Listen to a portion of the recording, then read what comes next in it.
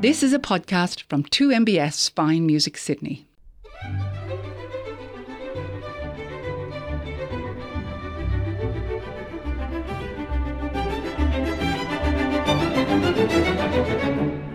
Hello, I'm Simon Moore. Welcome to In Conversation on 2MBS Fine Music Sydney.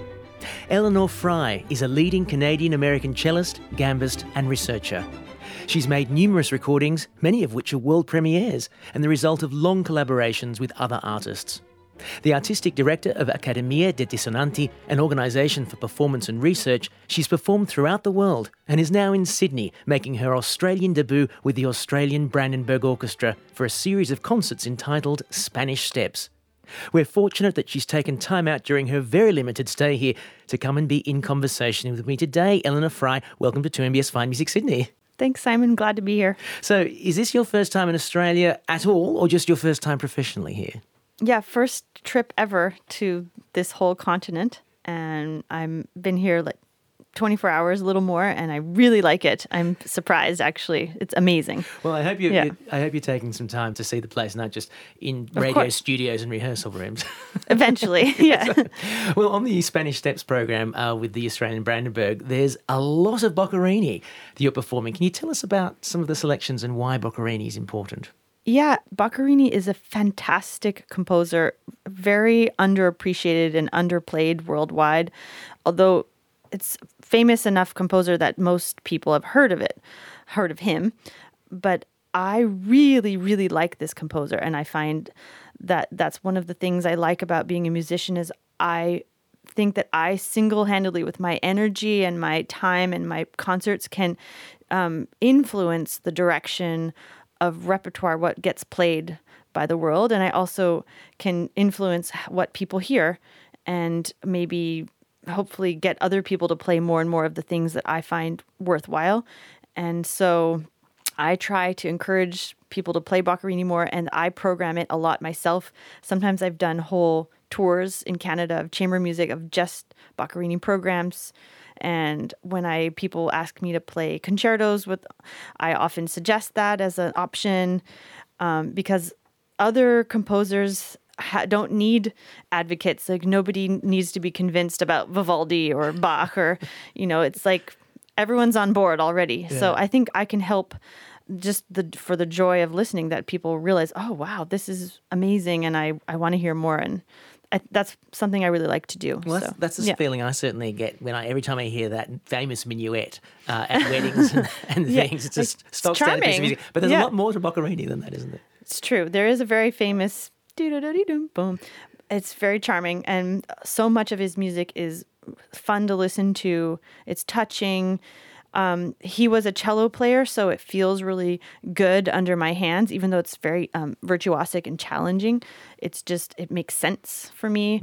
And there's nothing quite like a composer who plays the instrument, writing for the instrument, is there? It's really interesting to feel that you move your fingers and you know that he did that with his own hand at some point, and you try to discover, well, would he have used this fingering, or what did he mean by this? You get in a different mindset than you would with, say, Beethoven or something.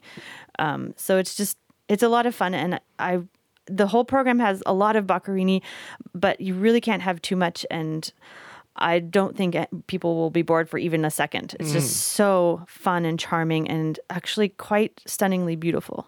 So musically, how does he fit into like the history of music? I mean, I know, J.S. Bach with the equal temperament and, Haydn, father of the symphonies and so on. So what's Boccherini's contribution there? Boccherini is in this time in the middle of the 18th century that we often call galant, like this gallant and more light and simple and periodic music. And Boccherini is right before more famous composers like Mozart and Haydn, but a very similar time period. A lot of his music was written in the 1760s and 1770s, as Mozart, because he was a child prodigy, also did.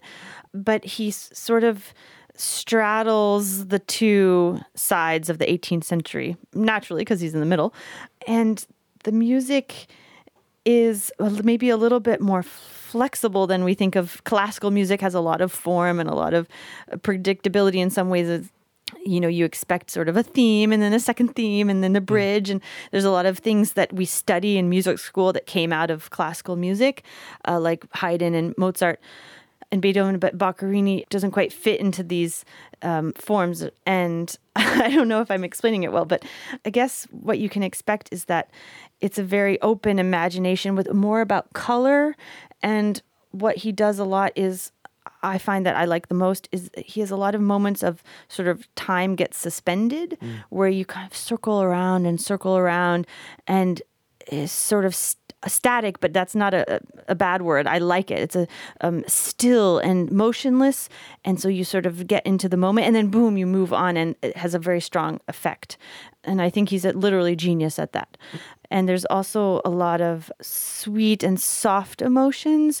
It's not about being monumental or massive or strong, or, it's more subtle than a lot of later music. Yeah. Well, I think now we have to have some of the music, I think. And you've got a bit of Boccherini for your first choice. Why have you chosen this one, and what is it? I really love his string trios. I play a lot of chamber music because it's 2 violins and a cello. And what he does is he lets the cello have a major role and often have melodies along with the violins who will play a little bit of accompaniment. And it's a very thin texture, just 3 musicians. And it's not so much about like a string quartet about the harmony or the blend. It's more like 3 singing soloistic parts. So the string trios are really fun for me as a cellist to play.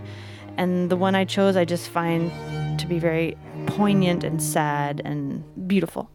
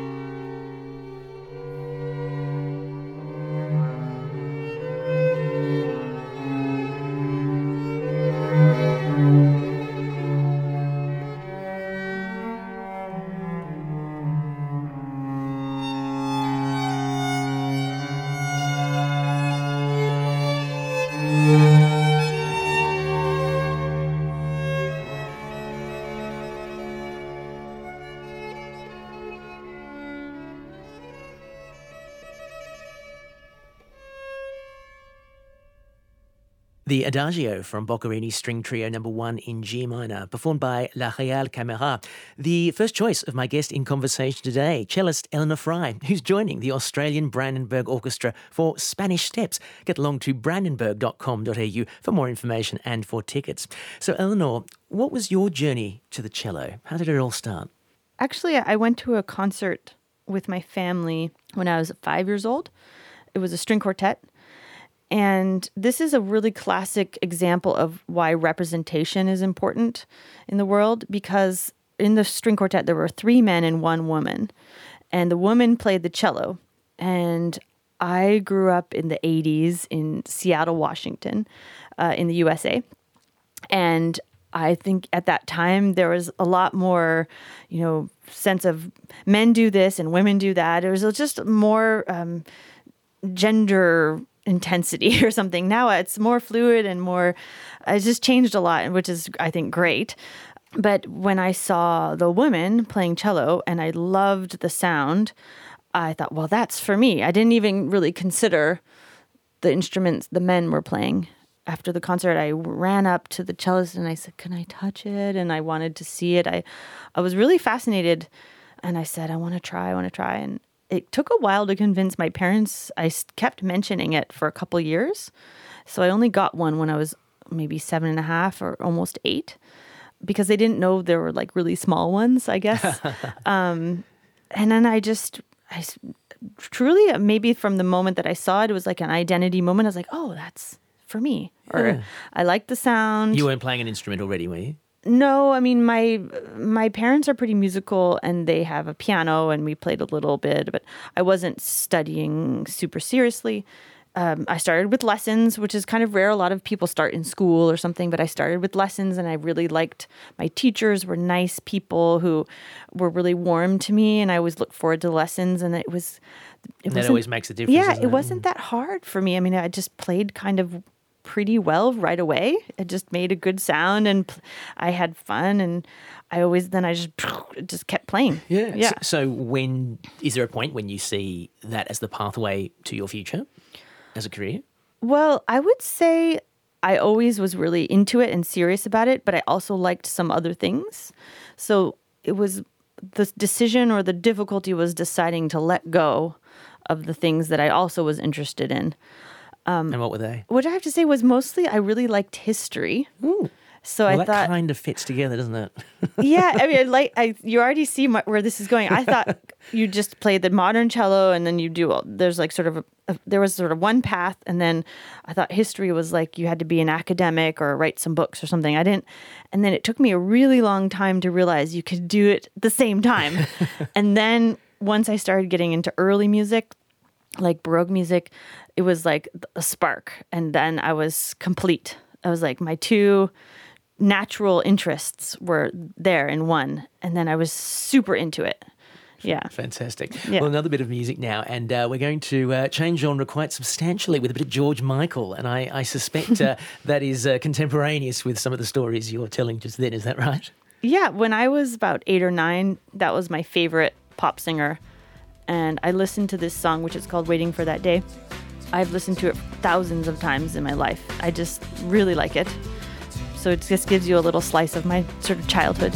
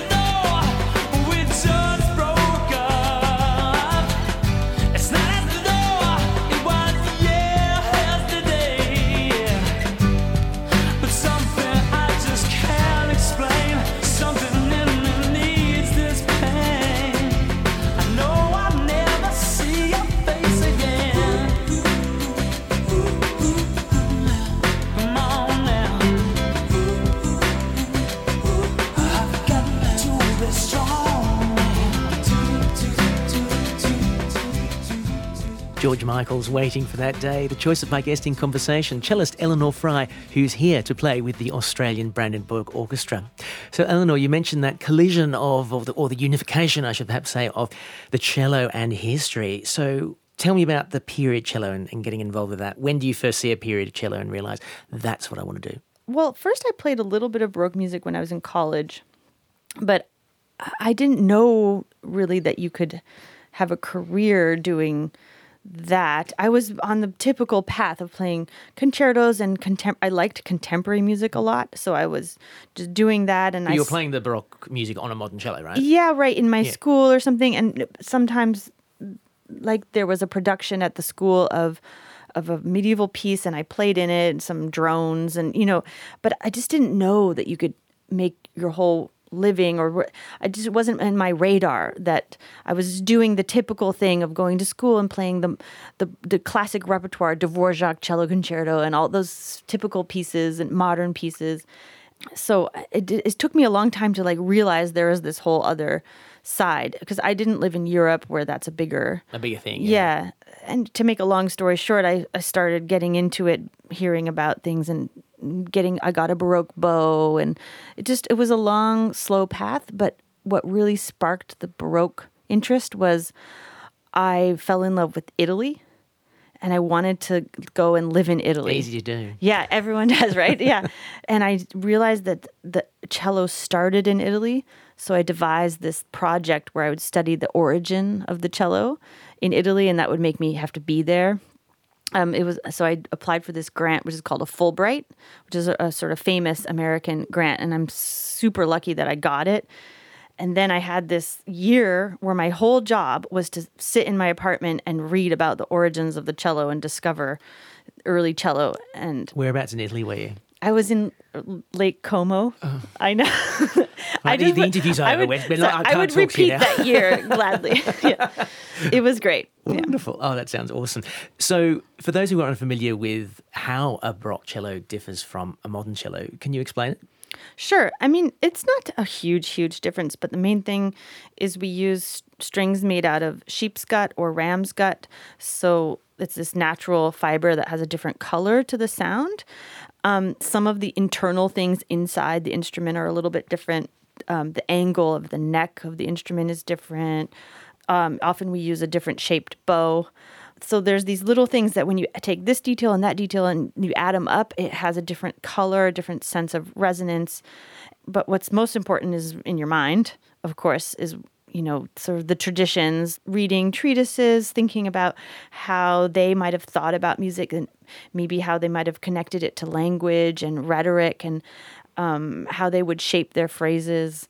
And there's just this whole thing of studying and thinking about those choices in interpretation, which, are from your thoughts and your mind, and that changes how it comes out of the instrument. So this large group of people who want to do that together. The hip movement. Yeah, historically informed performance practice. Yeah, exactly. Because one of the other things, of course, is that a modern cello has the little spike that you rested on the ground, but Baroque cello, you just have to squish it between your knees, don't you? It's funny because I didn't mention that on purpose, because I don't agree that is the difference between Baroque and modern, because at the time of, let's say, 17th and 18th century, you see pictures of people resting the cello with a little spike.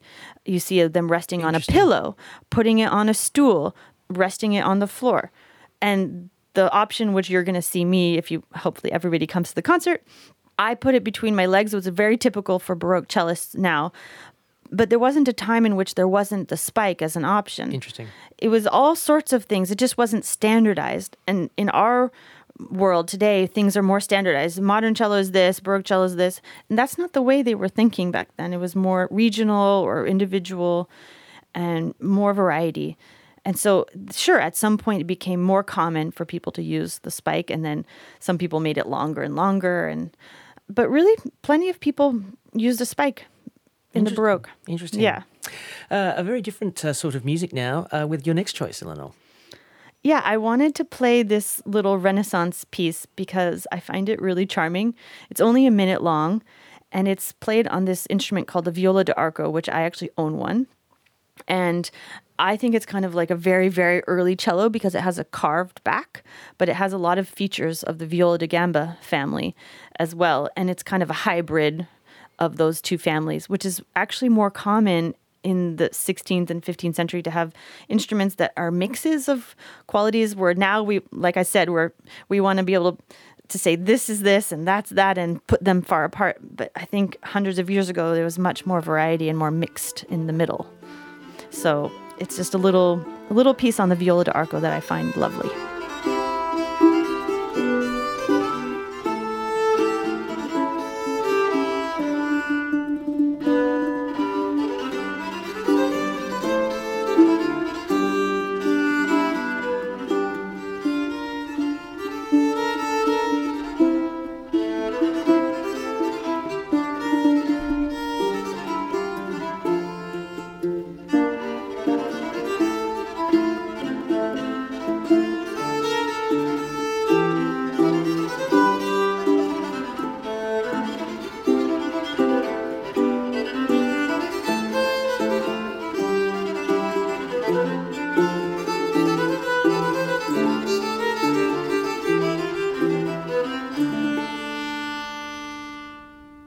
Guillermo Hebreo's Falla con Misuras, the viola d'arco played by Alison Crum, the lute played by Roy Marks, the choice of my guest in conversation today, cellist Elinor Frey. That's a really lovely little ditty, if I can express it in those terms, isn't it? Now, I believe you, as you've mentioned before that, you own an instrument like this, and you don't just own one of those instruments. You've actually got quite a little collection of celli. Mm-hmm. Can you tell us about them? Well, I mean, they're all my children and I love them equally. No, I have 5 cellos and 2 viola da gambas. I'd love to get some more, but it's expensive and they're taking up a lot of room in my house. So, that's part of when I started doing Baroque music and early music. It's part of the fun that I discovered for myself, that instead of playing one cello and trying to go up a kind of ladder where, Casals was at the top and a bunch of other, sorry to say, but like white guys were at the top too. And I just sort of jumped off that ladder and started expanding and trying different sizes of an instrument. And some cellos have 5 strings. Some are tuned differently or smaller or bigger. And I just really, the instrument itself started to be more like a family in my mind and have more breadth and more variety. And for me, that was very liberating. And also, they're all playable cellos? Yeah, I mean, I played them all and for different reasons. And I've brought 2 here to Australia. The one that for different pieces or just as a spare? No, they're quite different. One is a kind of my classical cello that I play like Boccherini and Haydn and Beethoven. It's tuned like what you would see in a cello in an orchestra, C, G, D, A. And it's a very powerful, beautiful instrument. And the other one is a super small cello that's tuned like a violin. So it goes G, D, A, E, so it's higher. And I play violin music on it. So you'll hear a violin concerto that also could be played on this violoncello piccolo, a small cello. So those are my 2 colors. Can you do anything you like in terms of playing the violin music, or are there sort of technical constraints because of the size of the instruments that you can't just play any violin concerto? Yeah, so because it's still much larger than a violin, I stretch my fingers and I can't quite do what they can stretch and have a huge range just in your hand. Whereas with this small instrument, now I can have it bigger. I mean, I can reach a bigger range than my bigger cellos, but it's still quite large. So if I were to play like a Bach violin fugue where there's these huge chords and you have to twist your fingers around, it's just really hard for me. I mean, it's I can try, but it might sort of, not quite sound great. Yes, because the gaps between the notes. Yeah, or I might have to kind of jump or something. So I've tried hard violin music and sometimes succeeded and sometimes said, this is beyond what I feel is working. So is this a thing, or are you sort of pioneering this I would violin on the cello? say I'm one of the first maybe to get super into it and interested, but I'm not the only one in the entire world. But it's not like every Baroque cellist has a 4-string small cello. Many people have a 5-string cello, which we know was the instrument used in Bach's 6th Suite and a bunch of Bach cantatas. And that often you can tune it to this E, with this top string as E. Yeah, so the 5th string is the E string above the A string. Yeah, but getting rid of the C string and just having 4 strings is kind of a different whole So tell me more about the 5-string thing. Do we, maybe haven't looked closely enough, but I don't really see those out and about. It's just more rare. And I mean, imagine if you have only 4 strings, you have more space between the strings, and there's 2 out of the 4 strings are on the edges, so they have sort of freedom. Whereas now you have 3 strings in the middle with a 5-string, and you get confused and you kind of hit them all at the same time. And for an instrument like the viola da gamba, which has 6 or 7 strings, they do it on purpose, and the tuning is different with thirds and fourths rather than fifths. So, and often they're playing chords and they have frets. So like they're taking advantage of the fact that the strings are close together and easy to hit at the same time. Whereas the regular cello, you have this all other properties that lead to some other freedoms. So it's kind of like the 5-string is kind of like a problematic and yet also very flexible and it has a huge range. So you can see by I can't really describe it all in a quick interview, but you can see that each instrument has its own advantages and disadvantages and its own kind of qualities that I like to explore with its repertoire. And and therefore, because it's easier to do some things and harder to do other things, the kind of repertoire that ends up being written for the instrument does change. Yeah. So you get different the viola da gamba. So does the viola da gamba actually evolve into the cello, or is it No, not actually at just all. a completely different instrument? Not at all. It's like two whole different family trees that developed at the same time, but the viola da gamba, the bass instrument and its whole family was sort of just a bit more popular earlier than the violin family sort of started to dominate or take over more later. But they both existed at the same time, and people changed. They wanted maybe to have, violins are louder. They're great for like outdoors or bigger spaces. There's different desires of the composers. Yeah. Interesting. Does each of these instruments have a backstory that you know of, or did you sort of pick them up cheap in a market and have to restore them? Some are like what you just said, and some I searched the world to try to find them. Like with the small cello, I'm playing the San Martini Concerto this week. I literally sort of sent the word out to a couple shops in the world that I knew could have access, and this one shop wrote me, I just saw one, and because I wanted a high quality instrument that sounds good, that has this really small size, and that might have been intended for that originally. But other ones, like I have this instrument called the American Church Bass, and it was in pieces when I got it, and it was cheap.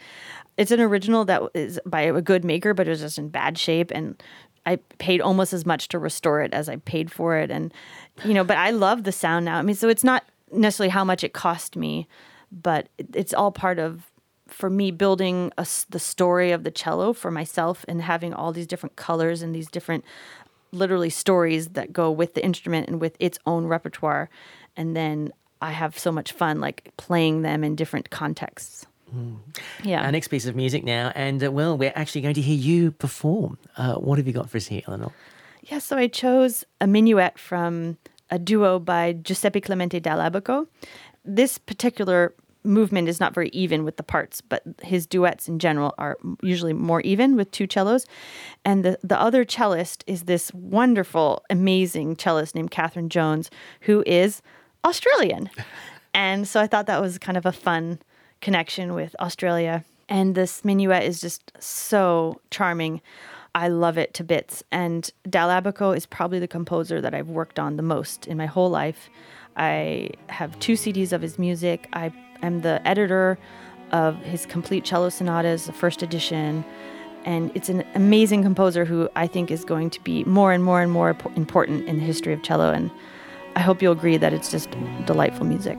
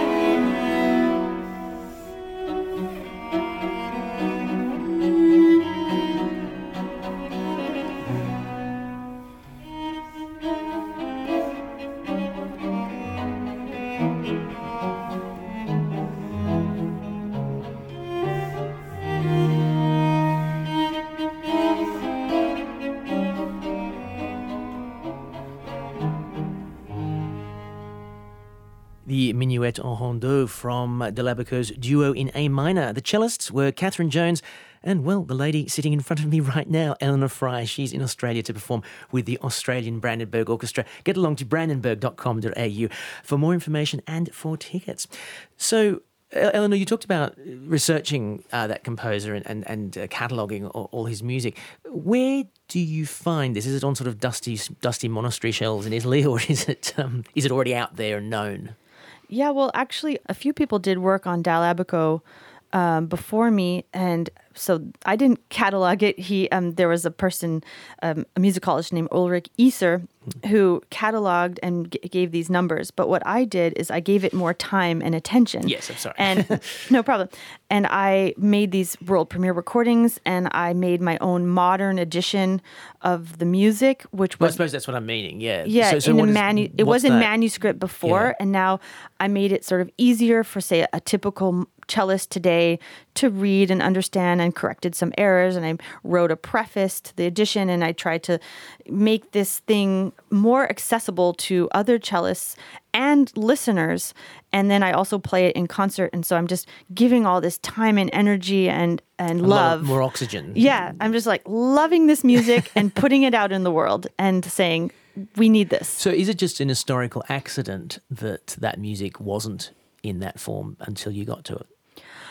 I don't know why the powers above or whatever decided that it would be me to do a lot of this work.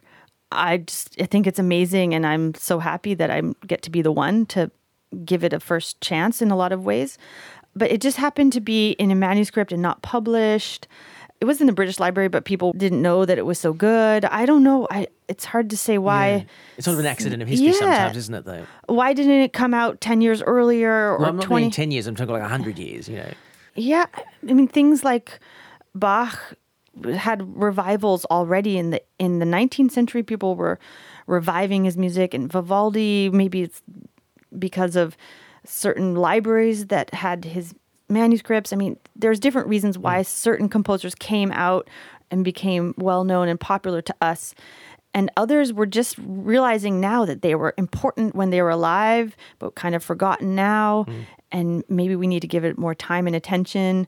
And then maybe some that have been given maybe too much attention can kind of fade a little. And I just want to influence people and say, okay, look, Boccherini and Dall'Abaco, let's keep giving love and time to this, and listening and programming and performing. Yes, well deserved. You mentioned, if I can just pick you up on making corrections to some of that, is that errors that you spotted in the composer's manuscript or errors in the subsequent transcriptions? So it's in the manuscript, and you'll go through, and they're not all in the composer's hand. Some are copyists, and sometimes things are hastily copied, and they'll just be a note on a line that should be on the space above it. And so all you're doing is correcting from a D to an E. And it's obvious. Yeah, and it's clear because it sounds terrible. And I had to sort of play through. Even in my printed edition, sometimes we're finding more errors because given it a little more time. There are 35 cello sonatas. So that's a lot of music for me to try to go through. And I didn't I played it, but I didn't go. There's always going to be a typo. Yeah, there are still plenty of things to figure out. So things like that. Yeah. I want to ask about Accademia de Dissonanti, which I mentioned in the intro. Can you describe what that organisation does? Yeah, so a few years ago, I wanted to start a kind of ensemble / organization for activities based in Montreal, Canada, which is where I live, that would act as an umbrella for all the things that I do, like putting on concerts, making recordings, some teaching activities, some research activities, and then hopefully it will grow. I don't think it could ever grow into something as incredible as the Australian Brandenburg Orchestra. It's an amazing, huge thing that I can't believe. But my vision is that we'll start to do things like have guests come do their research and present some of their work with us. And yeah, just be sort of a center for exploration and moving forward in early music. And then I want to participate usually, and I get to be the artistic vision behind that. And it also is great that some of the projects are separated from me as a person, especially financially, because for years I was say making a CD with grants and donations and stuff, but it all goes through me. And now it gets to be separate from me, which is a good thing, I think. Is it somewhere where you can store extra cellos so you can have more than 5 or 6? Yeah, I actually had a second apartment for a while that was the kind of cello office. place. Yeah. No, but I mean, they fit in a big closet. It's livable. Yeah. I should hope so. Yeah. Well, another piece of music now, and we're going to J.S. Bach. What's this one? Well, even though I've been talking about Boccherini and Dall'Abaco, I mean, I just have to say my absolute favorite composer is Bach, and I love playing and performing Bach. I never get tired of it. And as you could tell with talking about this small cello where I play violin music, one of the reasons why I have that cello is because I love violin music. They have so much good music, and I'm super jealous. So I tried to play this F minor sonata a few years ago, and I did it. I didn't just try, and it was kind of strange because it's an octave below, and I really liked this piece, and I enjoyed, having the opportunity to steal violin repertoire. And so now you're going to hear it on the actual violin with a really wonderful person, Reinhard Goebel, who is one of the great pioneers of the early music movement in Europe and someone I admire a lot. And it's just one of my favorite violin pieces.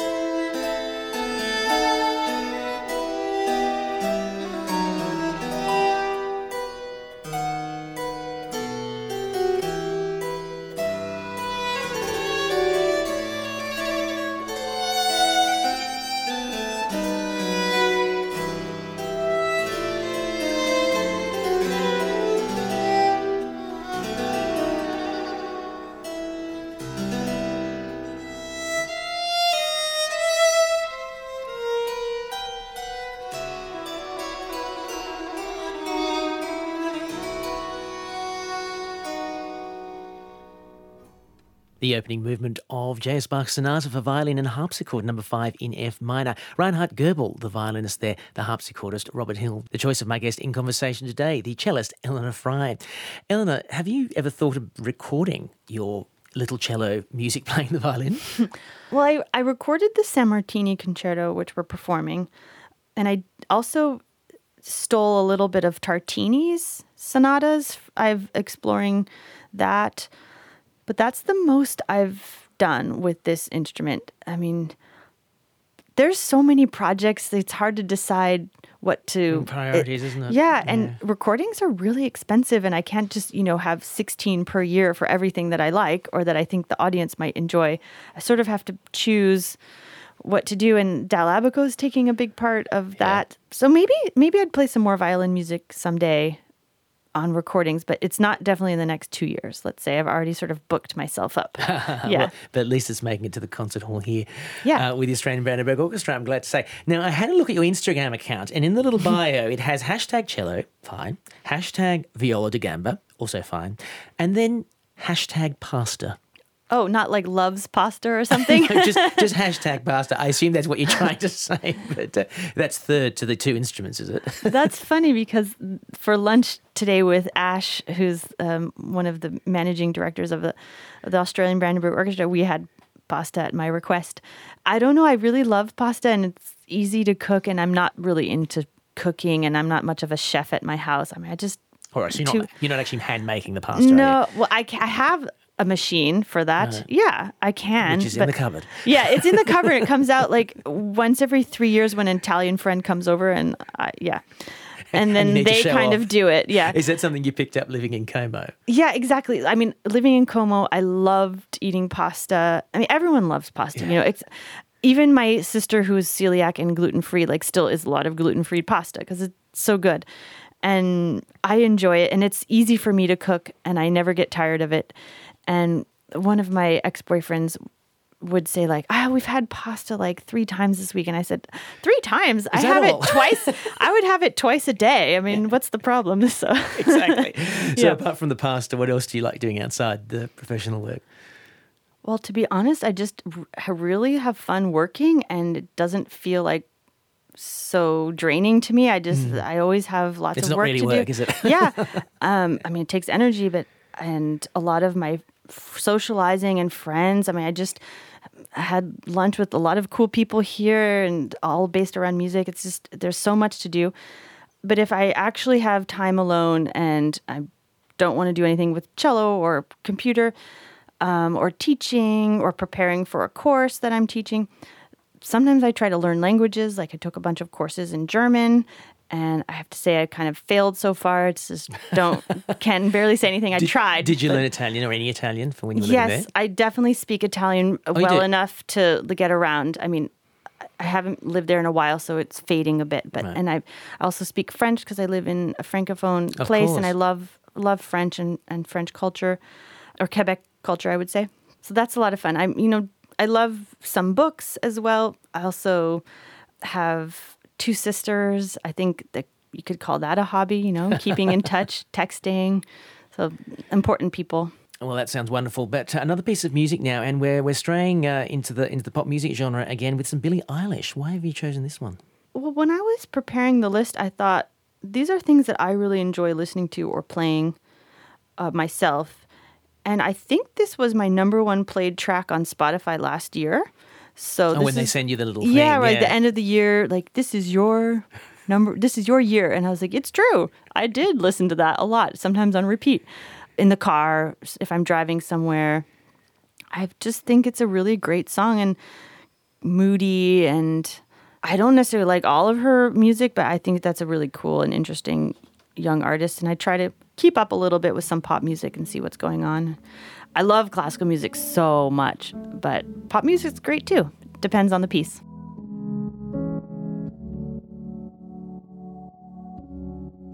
I had a dream.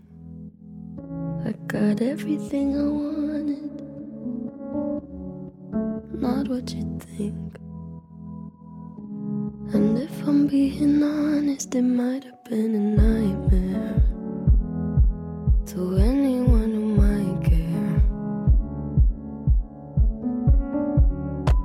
Thought I could fly, so I stepped off the golden. Nobody cried, nobody even noticed. I saw them standing right there. Kinda thought they might care. I had a dream. I got everything I wanted, but when I wake up I see you with me.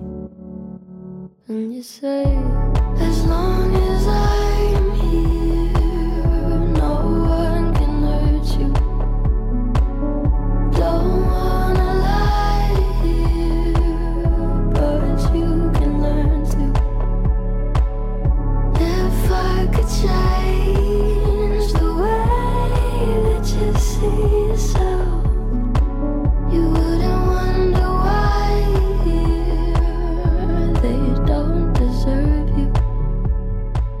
Everything I Wanted from Billie Eilish, the choice of my guest in conversation today, cellist Elinor Frey. Elinor, before I let you go, we'll have to, of course, have some of what you're going to be performing with the Australian Brandenburg Orchestra.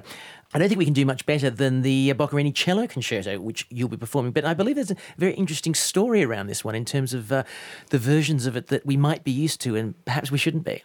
Yeah, exactly. When I was growing up, if you played the, quote, Boccherini Cello Concerto, there was kind of only one, and it was in B-flat, and it was a kind of pastiche version of the one that I'm playing this week with Brandenburg.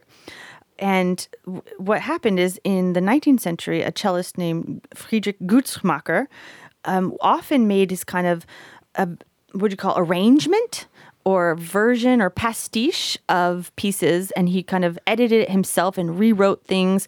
And his version that he published of the Boccherini Cello Concerto in B-flat actually took a middle movement from a whole other cello concerto, and then he changed around a bunch of things and added some other passages in the piece. And this is what people were learning up, including me, when I think I learned it when I was 13.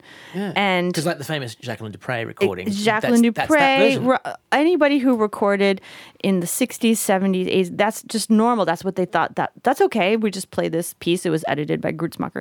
But then this whole historically informed performance movement, people started thinking, well, why don't we look at manuscripts or original editions and see what they might have played? And it turns out that there's a perfectly fantastic second movement that is different, and slightly different versions of the first and third movement that are just absolutely totally fine and great without changing and adjusting them.